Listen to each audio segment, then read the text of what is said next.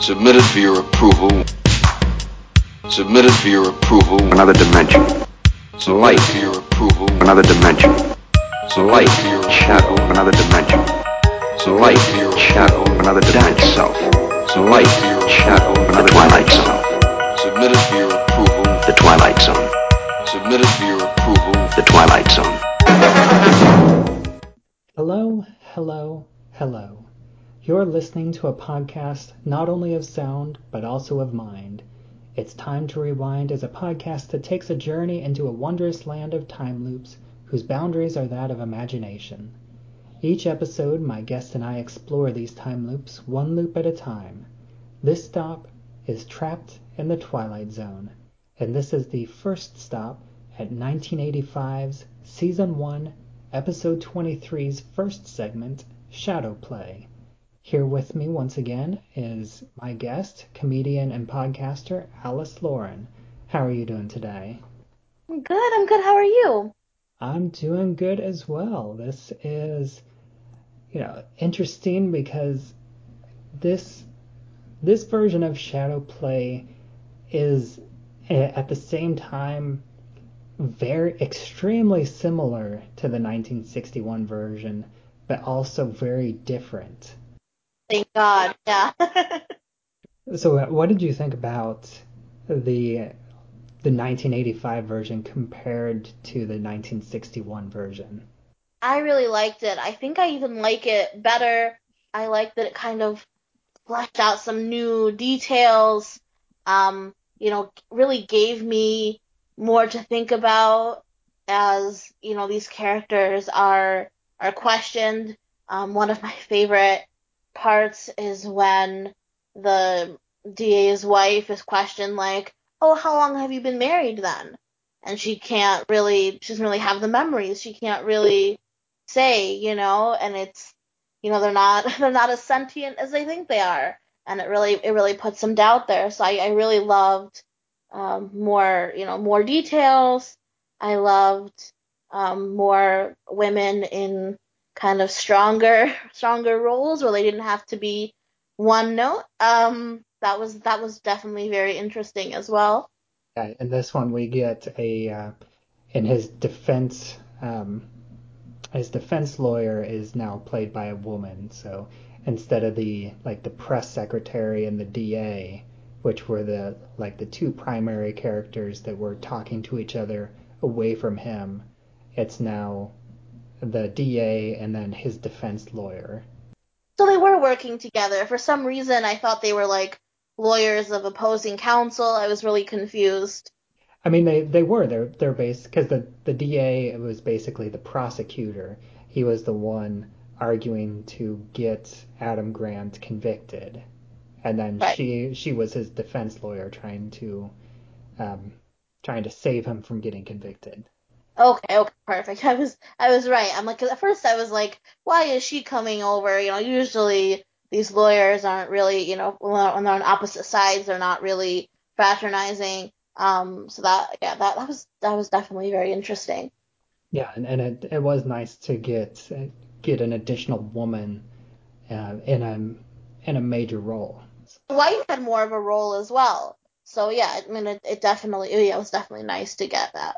Yeah, and they also I think that he did a better job of assigning faces to a lot of the characters and made them more personal because a lot of them like in the 1961 the only other one I can remember is the guy playing the harmonica. He offhandedly mentions um, you're just a character from a bad movie that I saw once. Yeah. And And then, I mean, you even see it when, she comes in and she's kind of like, oh, what was it like? Where's my drink? Or, something like that. It was like you could see sort of those gender roles changing a bit where she's like, oh, whatever, I made a drink. I'm fine. Like this more of an independent woman kind of role as we get into the 80s. I also thought it was interesting how similar the two main characters looked. Like they had a very similar hairstyle.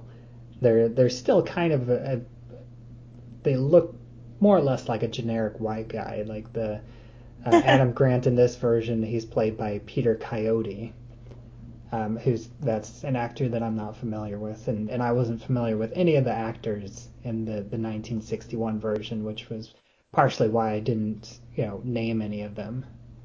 And I think that would be true for many of the people listening to this, and unless they're more familiar with 60s era TV shows and movies.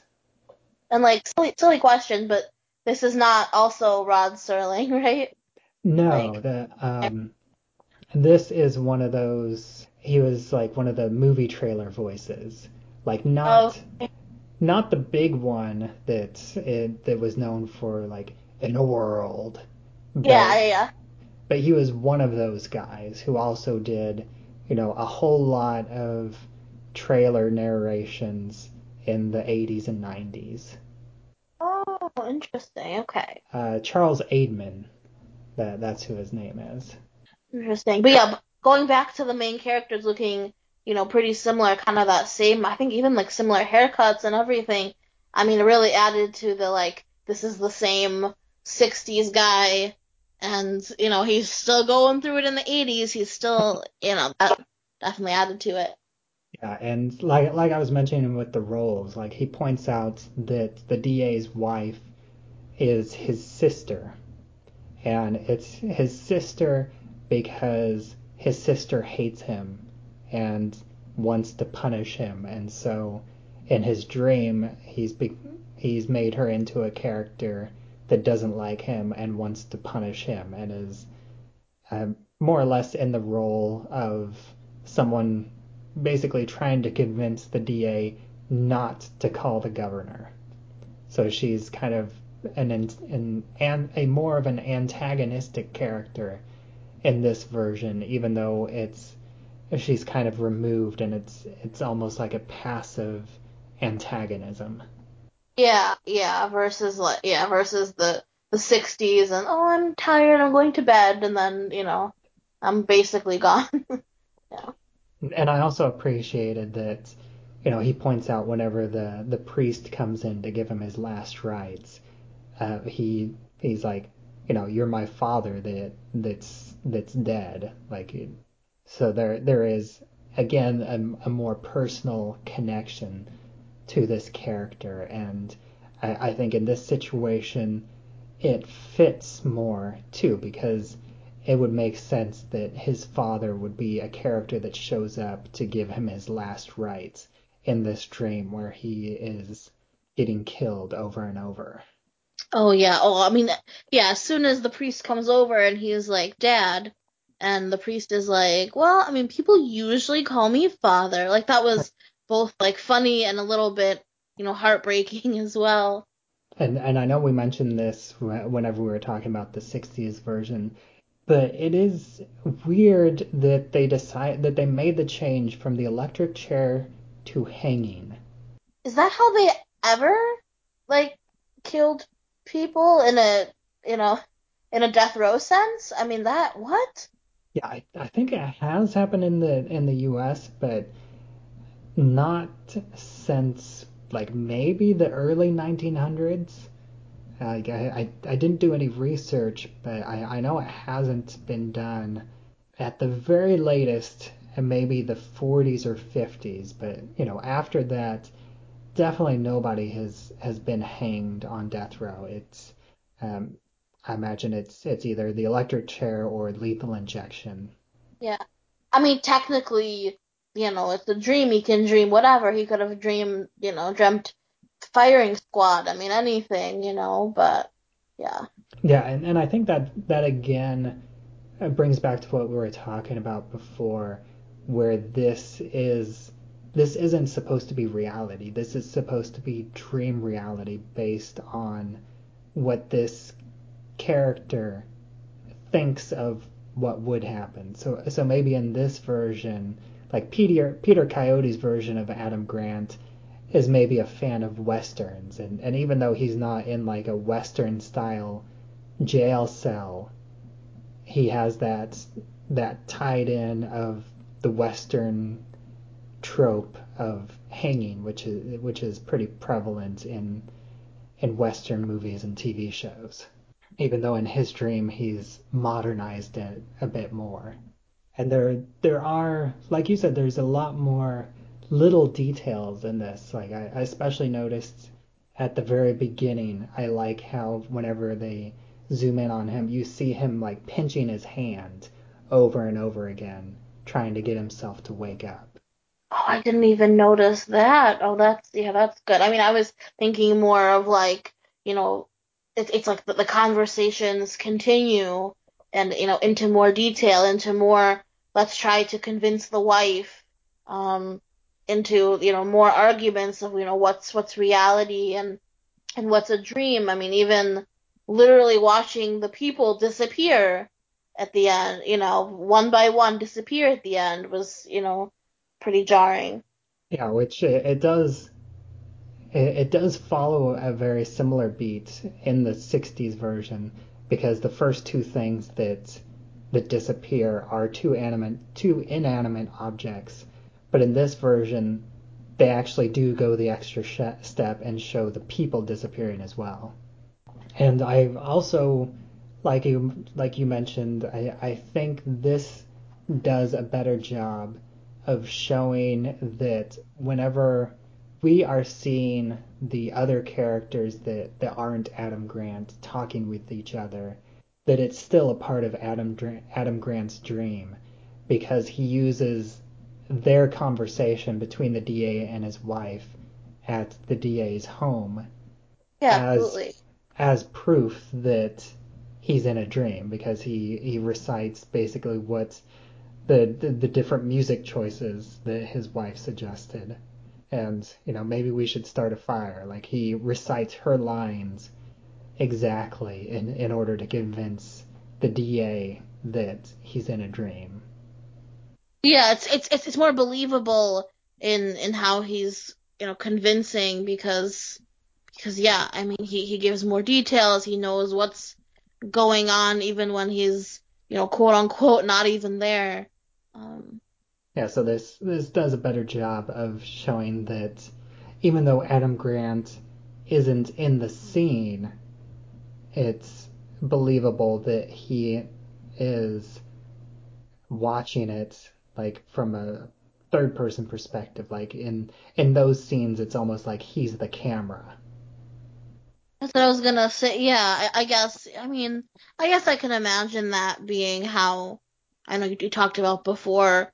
Having dreams that were third person, like you're kind of the camera, like it's kind of a movie. Because I'm wondering, watching the episode, how is he just kind of blacking out in his jail experience, and suddenly his mind is on the DA's home, and then he's back again, and the prisoners are there, so he's kind of like switching scenes in his own mind. Yeah, I also liked the difference about how, even though I didn't like as much how they showed it visually on screen, where they basically cut away and showed it and showed his remembering his trip to the hanging to be hung. Even though I didn't like as much how they showed it, I did like some of the additional details. Like I like how he described the sheets that hung down so you would see and how it was backlit so any observers would just see the silhouette and they wouldn't see the physical body falling. So it was Well, more theatrical. well, even the fact that he had I mean, basically a sack or bag or whatever over his head, and then he can still say, okay, and then this person, that I can't see, right, is doing this, and this person does this, and they flick the switch, or they, well, I mean, I guess the switches in both episodes, they do this, they do that. Um, so he definitely is kind of omniscient as well. Yeah, and some of the other little details that I liked. I liked how he mentioned in both versions that the sack over his head smelled like an old sofa. Yeah, And yeah. on He has and a sense of, he can smell in the dream too. Yeah, which I didn't look it up, but um, I remember hearing that, back in the 50s and earlier, most people actually dreamed in black and white. And it wasn't until, the 60s on through the 80s and 90s that people actually started dreaming in color. What? Oh my gosh. Yeah, and I think, and again, I haven't done a lot of reading into this recently, but I do think that it has to do with TV and movies, Hmm. since they were, back in the 50s and before, they were primarily black and white. And then, once movies were in color, then people started dreaming more often in color. Because I definitely remember hearing that whenever I was a kid, and I was always confused by it because I knew that I dreamed in color. Am I different from everybody else? I don't know if that shows how much we get from TV and the movies because, I mean, I'm pretty sure the 60s were in color. Like, in real life, like, real life has always been in color. So I'm a little bit surprised that, people really took from TV that much. Yeah, that is surprising, and it's something that if I remember, but before I talk about this episode with another guest, I might do some more digging into that and see if I can find some more information on it. But I also love the detail whenever he was recounting that, whenever he talked about the three different men that push the button that release the latch that actually kills him, because that's something else that I've often heard, that would relate to with firing squads. And in firing squads, they would have many different people that would be firing at somebody, um, and the saying is that, either one of them would have a blank or only one of them would have a live bullet, and so that would help ease their minds, so that way they would have that seed of a doubt that they could tell themselves, well, there's a good chance that I wasn't the one that actually killed him, that I was just pushing a fake button, and so that helps them live with themselves, so that way they don't have as guilty of a conscience if there was only one person who was definitely the one was that pushed the button that caused the prisoner to die. That's smart. I wonder now kind of what maybe the discrepancies are in, how this whole death row process actually works versus what we see here because that can also be, more. I mean, they tell us in the beginning, unlike, at the end you kind of have it was all a dream surprise, but I think it would tell us more if, there were things that were definitely correct when it comes to how executions work. Yeah, I'm not sure exactly how it's done. I know, like, in terms of like, lethal injection setups where it's more of the assisted suicide sort of thing. They have it where the person is able to basically trigger it themselves. But I don't think that's really possible in a prisoner situation, because I don't think they could convince the prisoner to push that button themselves. Hmm. That that makes sense. But was there any other, like, notable differences between the 85 version and the 61 version that you wanted to talk about? I mean, I was trying to really notice the set design to see if there was maybe some clues, in the DA's home that could say, oh, this is definitely a dream. I didn't notice too much. I mean, I definitely zeroed in on that lamp, just being there.